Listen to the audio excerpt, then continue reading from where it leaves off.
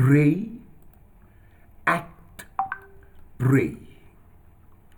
The founder of the Society of Jesus, Saint Ignatius of Loyola, who was born in the year 1491 and died in the year 1556, used to tell his fellow Jesuits the following: when you work, work as if everything depends only on you. When you pray, pray as if everything depends only on God.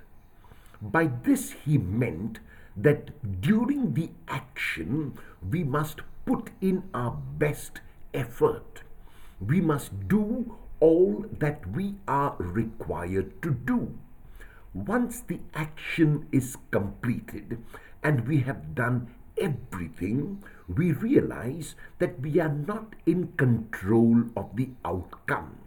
Only God is. This is when we must pray for the gift to leave everything in God's hands and to believe that God will do what is best.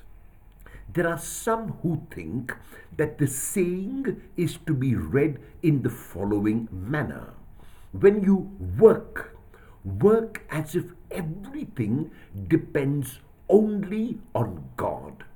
When you pray, pray as if everything depends only on you. If read in this way, the meaning changes. This means that the work that we are doing or the action that we are performing is God's work and God's action. If this is the case, how careful must we be with the work or action?